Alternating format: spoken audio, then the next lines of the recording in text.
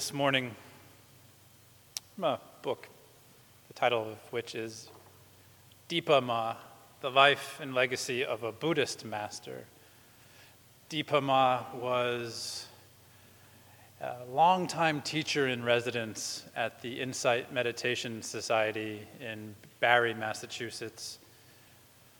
Fairly unique, never having received formal Dharma teacher training, was someone who the power and the truth of her practice just shone forth. And if you ever have the opportunity to sit with a teacher who worked with her, their eyes light up. You can still feel her presence through their words. And what was most inspiring about her was her simplicity and the peace you would feel just by seeing her pass by you doing walking meditation. Also someone who had a great influence on the centering prayer tradition. There was a nearby Catholic monastery, and Father Keating and some other of the brothers who lived there started coming to the Insight Meditation Society to sit with Dipa Ma, and were inspired by the simplicity, again, of her practice, the power of that simplicity, and authored the centering prayer tradition, which took Catholic teachings and sort of took them back towards some of their contemplative origins. Your mind is all stories. Dipa Ma did not say that the mind is mostly stories. She said that there's nothing in the mind but stories. These are the personal dramas that create and maintain the sense of individual identity, who we are, what we do, and what we are and are not capable of. Without our being aware of it, the endless series of such thoughts drives and limits our lives. And yet those stories are without substance. Without our being aware of it, the endless series of such thoughts drives and limits our lives.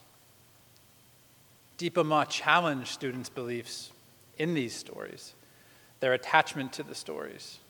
When someone said, "I can't do that," she would ask, "Are you sure? Who says? Why not?" She encouraged students to observe the stories, to see their emptiness, and to go beyond the limitations they impose. Let go of thinking, she said. Meditation is not about thinking. At the same time, Dipa Ma taught that the mind is not an enemy to be gotten rid of. Rather, in the process of befriending the mind, in getting to know it and accept it, it ceases to be a problem. Dipa Ma knew the freedom that follows that process. She lived in a state of thought-free awareness. In a group interview, Jack Kornfield innocently asked, "What is it like in your mind?" Dipa Ma smiled, closed her eyes, and quietly answered, "In my mind, there are three things: concentration, loving kindness, and peace." Jack, not sure if he had heard correctly, asked, "Is that all?" "Yes, that is all," Dipa Ma replied. As I was gathering some materials for this talk, some other offerings that I'm doing, some classes I'm teaching, came across a painting by Francisco Goya called "The Sleep of Reason Produces Monsters." And the epigraph of the painting reads, "Fantasy, abandoned by reason, produces impossible monsters. United with reason, fantasy is the mother of the arts and the origin of their marvels." I'm going to reflect on a story that I feel captures the essence of that epigraph. I came across a blog written by Linda Carroll. I had never read it before, well worth checking out, called "Crossing Genres." And it struck me because I was familiar with the story that she was reflecting upon. Perhaps you've heard it. There's an old story about two wolves that goes something like this. An old Cherokee grandfather is telling a grandson a story. "A fight is going on inside of me," he said. "It's a terrible fight between two wolves. One is evil. He is anger, envy, and greed, arrogance, resentment, lies, and ego." He continued, "The other's good. He is joy, peace, love, hope, serenity, humility, kindness, empathy, generosity, truth, compassion, and faith. The two wolves are fighting to the death. Wide-eyed, The boy asked his grandfather, "Which wolf will win?" The old Cherokee simply replied, "The one that you feed." I see that a lot. It's a poster that gets hung up a lot in rehabs. So this was a story not originating in the Cherokee tradition. It was from a sermon given by Billy Graham called "The Holy Spirit, Activating God's Power in Your Life." When he first told that story, the Cherokee was an Inuit. He probably referred to them as Eskimos. Apparently it got a lot of bad press in Canada, so he changed the story to a Cherokee grandfather because at that point, it was in the 70s, the Cherokees wouldn't be able to challenge him because the Cherokees were on somewhat of a media blackout because of the repression from the rebellion at Wounded Knee. They were treated like war criminals, essentially. So what Billy Graham is doing here was an act of what we would call misappropriation. He was trying to overlay a concept of inner darkness or original sin, something that's very westernized, on top of a tradition and a culture that would not have accepted that. Either the Cherokee or the Inuit cultures would never have offered such a teaching. Perhaps it's been said by others. I've known this to be said by Annie Dillard in a writing of hers called Pilgrim at Tinker Creek. There is a Inuit talking to a priest who had come to evangelize him, come to convert him to Catholicism. The Inuit says to the priest, "If I did not know about God and sin, would I go to hell?" The priest replies, "No, not if you did not know." And the Inuit replies, "Then why did you tell me?"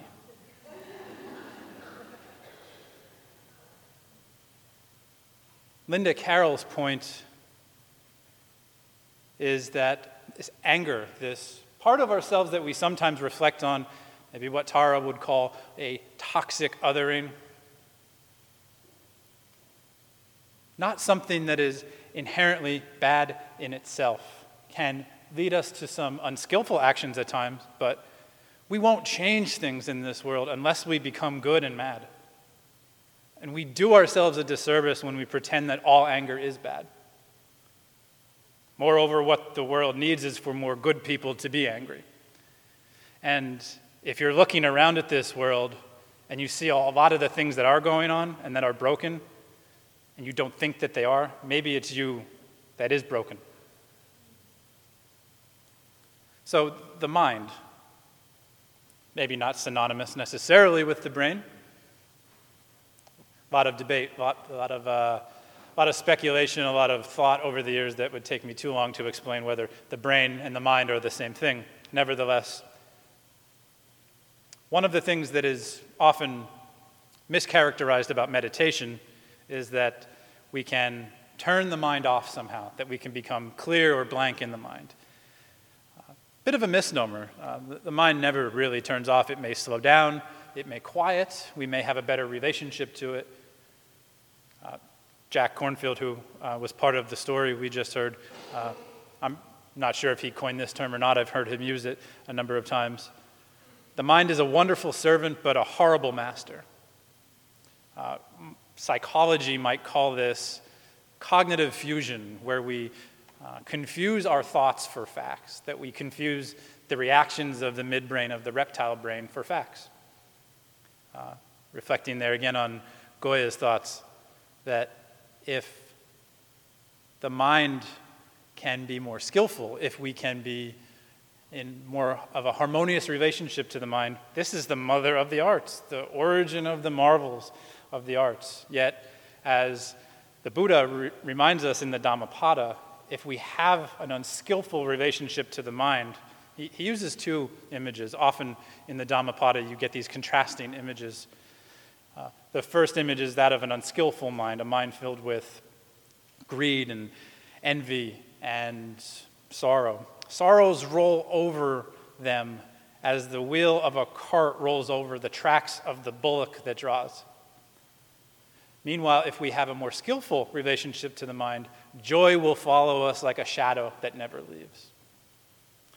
As Joanna was reflecting earlier, the midbrain served us very well What stays with us today as part of that midbrain is what neuroscientist and meditation teacher Rick Hanson calls our negativity bias. He's coined a phrase about this that I like quite a bit. The brain is like Velcro for negative experiences, Teflon for positive ones. When the world was far more dangerous, we needed to be much more aware that things were dangerous. A cut on the arm could kill you. The world is still at times a dangerous place, and I offer this teaching a lot, and I always like to say that I'm a 6'3", 210-pound white man. The world's a lot less dangerous for me than it is for a lot of other people, and I recognize that. While I can also say on a more universal level, most of us didn't have lions stalking us as we were coming to church this morning, and that was part of the human ancestors' daily experience. So in order to experience something that was at one time dangerous and is now safe, there's no one number, but maybe 10, 100, 1,000 times before we could actually believe things were safe. So the mind will tell us all sorts of things if we've experienced something dangerous. What a colleague of mine in the rehabilitation world says about anyone who has a disorder, who has a toxic way of thinking, we come by our neuroses honestly. There's always something underneath that. There's a good reason why we act the way we do. In a certain way, this is what has driven evolution. Robert Wright, a theologian at Columbia University, said we're condemned to always want things to be a little different, to always want a little more. The fish in the ocean, who wants the fishbowl? We're not designed by natural selection to want to be happy. We have to rebel, actually, against natural selection if we want to find peace.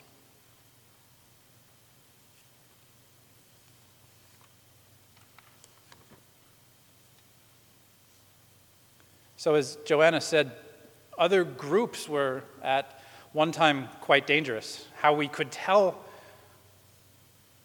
out-group from in-group was that they often looked different than us. Not just skin color, manner of dress, way of speech. It served us very well. Today it does not serve us as well.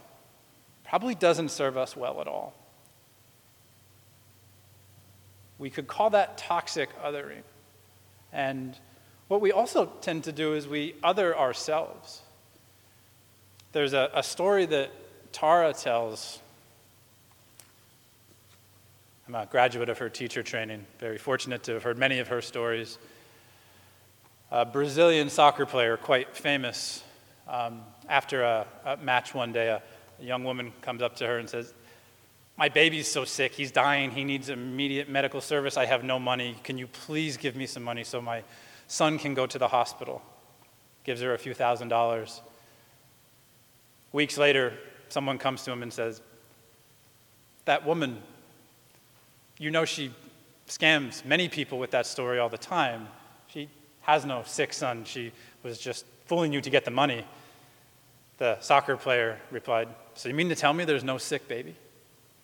Being excited. I hear that story and I think I would never react that way. And there's that layer of judgment that I add upon myself, that I think of myself as radically different from these people that have open hearts and open minds. So again, as Joanna was saying, layer upon layer upon layer of ways that we can understand ourselves in distinction from others in unskillful ways. What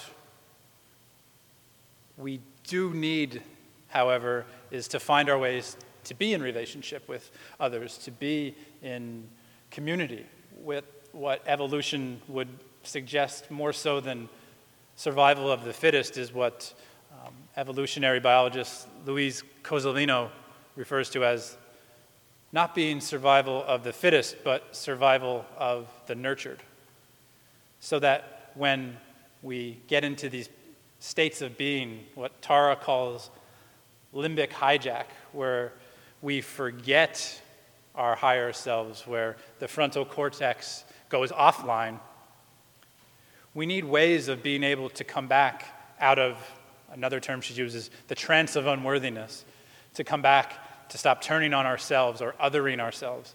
The best way to do this is in community. Many different teachings around how to soothe, how to come back to wake up from that trance. Tara's 3 elements are mindfulness, vulnerability, and self-nurture, not radically different from Deepa Ma's description of her own mind. Connectedness, loving kindness, and peace. We were originally this morning going to do a whole service on Mary Oliver, and as we got talking, things evolved. So I have a few quotes from her. We've heard one already. The second, I've never found this. I've heard a teacher quote this. So if this is not Mary Oliver, I apologize. I don't really care because I think it's a great quote. There's nothing in this world, if I pay attention to it long enough, that I don't fall in love with. If there is, I have not yet met it. And the final teaching I'll leave us with, a colleague of Tara's, someone else very much worth checking out, Kristen Neff, does a lot of work around compassion, particularly self-compassion. Her 3 elements, and these are very parallel teachings, mindfulness, kindness, and humility. How she talks about this, saying that compassion involves these 3 elements. It involves the recognition and clear seeing of suffering. It also involves feelings of kindness for people who are suffering, so that the desire to help or to ameliorate suffering emerges.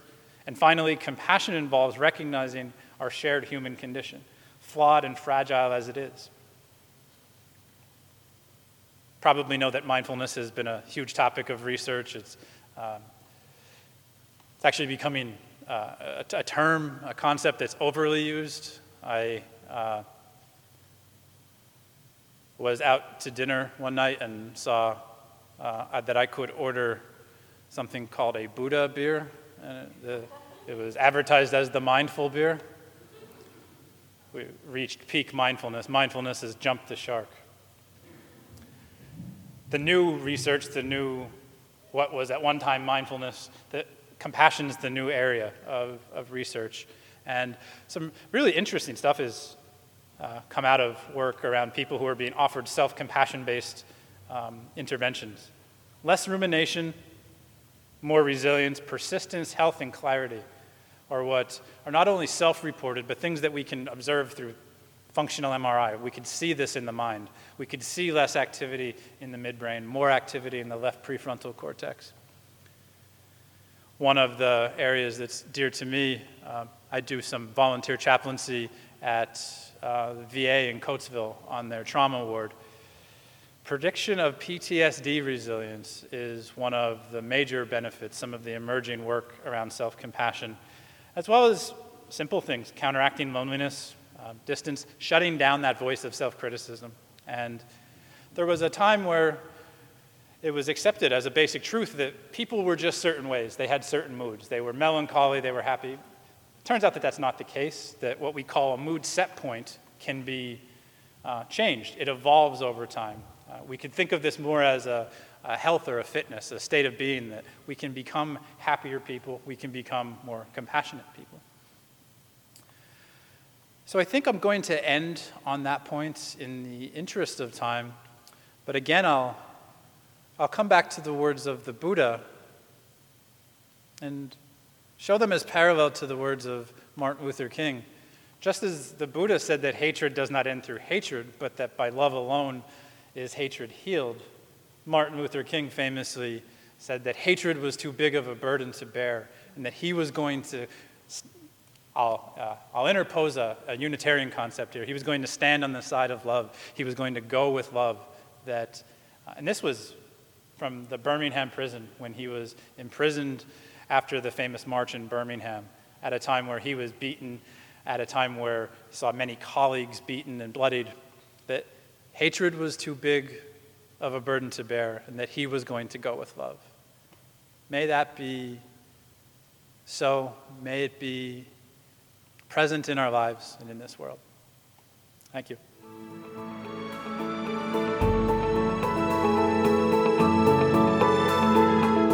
Thank you for joining us this week.